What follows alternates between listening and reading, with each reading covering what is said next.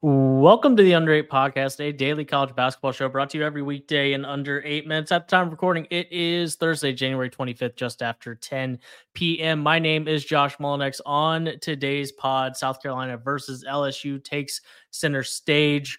More top 25 action on the women's side and a close, contested overtime game on the mid-major side of men's basketball. It's all right now on the Under 8 Podcast.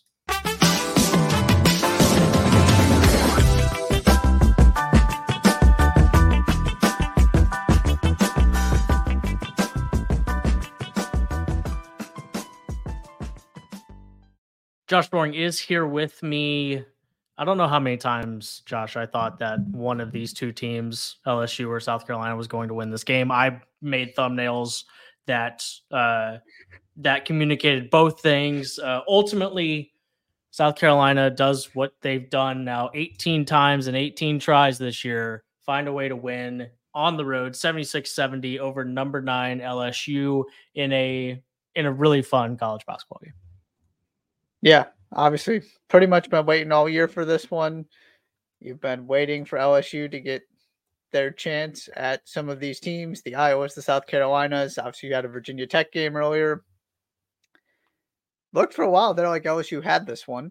Mm-hmm. It was, to call it back and forth would be inaccurate because you're right. For a while until South Carolina actually took the lead at the end of the game, they had not led, I believe, except for 2-0. Mm-hmm. Now, it was never super far out of the picture. Obviously, they're the best second half team in the country. You knew this was going to get close by the end, and that's exactly what happened. And there were a couple things to me that really ultimately shifted the balance of this game. You can talk about the fourth foul on Angel Reese.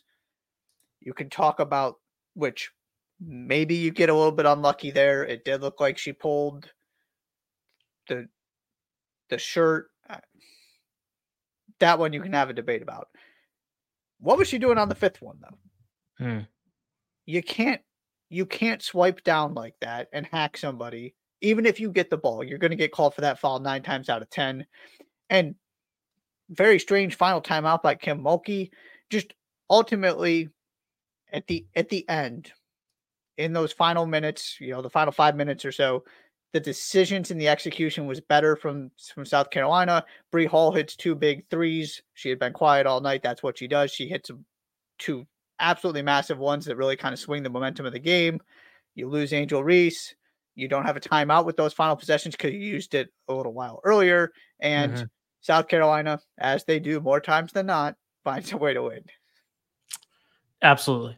It was such a high level basketball game. All 10 starters reaching double figures. It was just too, and credit to South Carolina because, like you said, the lead was 11 at one point, and it's just hard to keep going in a game like that when you've kind of been down the entire time, and then to finally get a couple shots to go. Like you said, Bree Hall was 4 of 10 from the field. She hit both of the threes that she took in the fourth quarter exactly when South Carolina needed it. The thing about this South Carolina run at this point is, for the most part, it's been really, really convincing, just absolutely dominating oppositions. But there have been games this year against some of the best teams that they've played that it hasn't been super smooth sailing. It hasn't been super convincing. It hasn't been a cruise to a win. And credit to the team, credit to the coaching. They always find a way to win. It's impressive. And another example of, it's defending national champions on their home court, and they are controlling a lot of the game, and you probably shouldn't win that one, and South Carolina figured out a way to do it. That first half too, LSU executed really, really well. Won the battle in the paint, took care of the basketball, so you kept South Carolina out of transition. Camila Cardoso was nowhere to be found. She showed up in the second half. That was part of the comeback. but it had to take adjustments and it had to take a change in the way this game was going, which is obviously something that Dawn Staley and South Carolina have gotten really, really good at. That sometimes teams hang with them for a while. The challenge is, can you do it for all 40 minutes because they just keep coming at you? It's a 29-game home winning streak for LSU that gets snapped. The final thing for me, from an LSU standpoint, so much hype about this team. You're bringing in all of these new players, retooling this for another run to defend your national title. Okay, you've got the one sort of bizarre loss, and you've got the Colorado loss. Virginia Tech is the only big-time game that they've won. With this group has not necessarily figured out how to beat the best teams in the country yet. And that's something I am interested in. If these teams don't play again in the regular season, hypothetically, you get a matchup in the SEC tournament. You brought the firepower in to be able to be different than last season, where you kind of came, maybe not out of nowhere, but there were question marks. You didn't feel like they were the most talented team in the country. This was supposed to be the most talented team in the country. Yeah. It just hasn't really clicked. I mean, Anissa Morrow was good in this game. Haley Van Lith had a couple really, really big shots and big plays in the second half. Angel Reese was good. It's not like they performed poorly. They just haven't figured out how to make this work yet. And you're running out of time for this team to realize its potential. That is not the same thing as winning a national championship, because this was supposed to be more than just a team that found a way to win. This was supposed to be a team that dominated from start to finish, and that's not what's happening. And you look at their schedule the rest of the way, and a lot of it is against some of the lesser teams in the SEC this year. Mississippi State, Florida, Vanderbilt, Alabama is what they have next. That's a Vanderbilt 4-2 team, and a Mississippi State team that's 3-3. But you get Kentucky, Florida 2-4, 1-5. The point being is that there's not an absolutely massive game to circle on the schedule, where maybe by the time we get to March, and of course there will be SEC tournament opportunities, but in the regular season, they will enter postseason play most likely without another one of those wins that you're talking about. Yeah. What else happened on the women's on the court on the women's side tonight? Yeah, top 25 other stuff. Plenty of top 25 teams in action. There weren't that many super noteworthy results. You got a decent amount of blowouts here. I did want to mention a couple of things, though, because this was kind of you didn't have a big night on the men's side, so we thought it'd be a good opportunity to highlight some of the other women's games. Obviously, the headliner was what we just talked about. There was one staggering result, though. That would be Duke 88, number 23, Florida State 46. Wow, that's hard to say. This game featured a 21-0 run and 13 consecutive missed shots by Florida State to start the fourth quarter. It is Duke's largest margin of victory over a top 25 opponent since 2000. That seems short. I'm a little surprised it's not ever. Yeah. Right. Yeah. Right.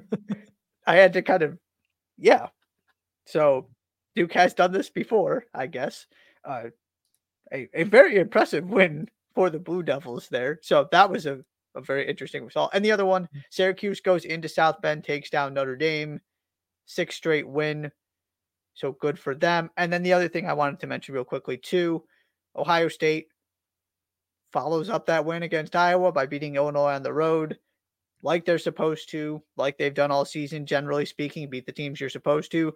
But it's always that question of, okay, you were the one of the stories of college basketball over the weekend for beating Caitlin Clark.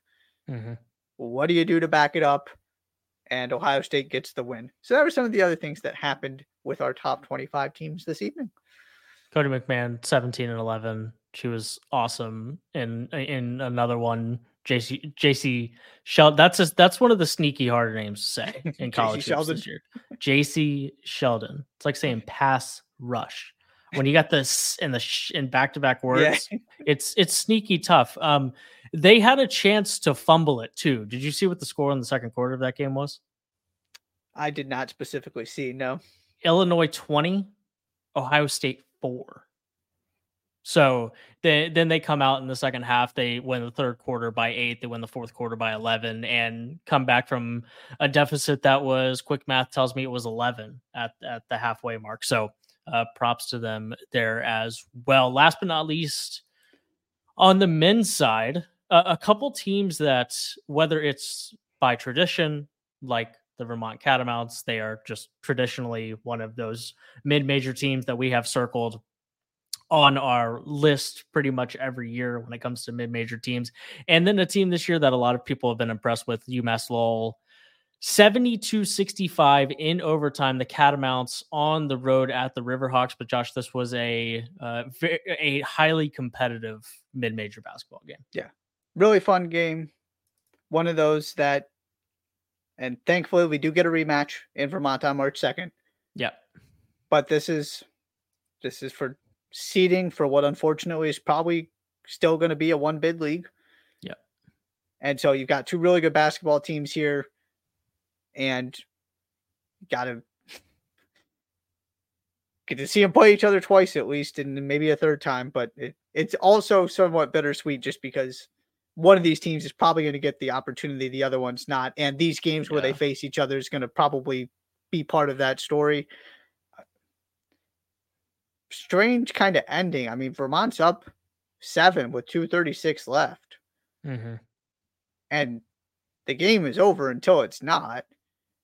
Kind of hit the self-destruct button and then take control again in overtime to get the win and put themselves in the driver's seat in the conference. Also, weird stat lines here. I mean, Quentin Mincy leads all scorers off of UMass Lowell's bench with 20. Two starters don't score. You get 32 points off the bench between, led by Mincy. Two players give you 32. There was some contributions from a wide variety of characters here. And yeah, a very fun game that came down to the final seconds and then went into overtime. And then, well, overtime wasn't so great. But yeah, you think American East, you think Vermont. And I'm glad we got the opportunity to highlight this game because you don't get to talk about America East very, very often. But it's a good conference. Catamounts, like you said, up 7 with a bucket from Aaron Delaney at 2:36. Then there's a UMass Lowell turnover at 2:15. Then there's a missed free throw. I'm guessing the front end of a 1-and-1, right? I mean, that's the only, unless it was So they actually are still up by 7 until the 1:35 mark. And then after that, it goes Vermont timeout, Vermont turnover, a couple of free throws from UMass Lowell, a foul, a missed three-pointer, another foul, a missed layup. And so they fumbled it, but they took control back. And that three-pointer was unnecessary. We'll just leave it at that. Yeah. Anything else from this evening you want to get to? Not really. We do have a programming announcement. Indeed. We're going to be 3 times a week starting Sunday. So Sunday, Tuesday, Thursday, same rhythm, same idea, 3 biggest stories, just going over basically 2-day stretches as opposed to every single night. That's all I've got. Indeed. Some fun hoops this weekend. Kansas is at Iowa State. That always goes poorly for Kansas. North Carolina on the road at Florida State, who is now 6-2 in ACC play. You got a top 20 matchup between Texas Tech and Oklahoma. Only in the Big 12 is the 20th ranked team in the country 4-1 in conference play, and the 11th ranked team in the country is 3-3 in Big 12. Right. I mean, that's a huge game. Again, we talk about this all the time. Can you win that road game if you're Texas Tech? All of a sudden, you win that one, you're almost by default a title contender. I know we're still pretty early, and of course, things could go haywire quickly, but at some point, you're going to win enough home games that if you win some road games and you beat some of the better teams in the conference and then take care of the road games you should probably win, you just have enough wins racked up that you're in the conversation at least. Definitely. Should be a good weekend of hoops. We'll be back on Sunday to talk about whatever there is to talk about when Sunday comes around. Thank you very much for being here. That is it for the Under 8 podcast, Thursday, January 25th. It's now 10:19 p.m. Be sure to subscribe to the podcast wherever you listen to your shows. Follow the Under 8 Pod on Twitter. Subscribe on YouTube. Approaching 50 subscribers. That's a W. We appreciate that on the march towards 100 and beyond. So if you haven't yet, please hit the subscribe button. We very much appreciate it. Thank you so much for being here, and we will see you tomorrow.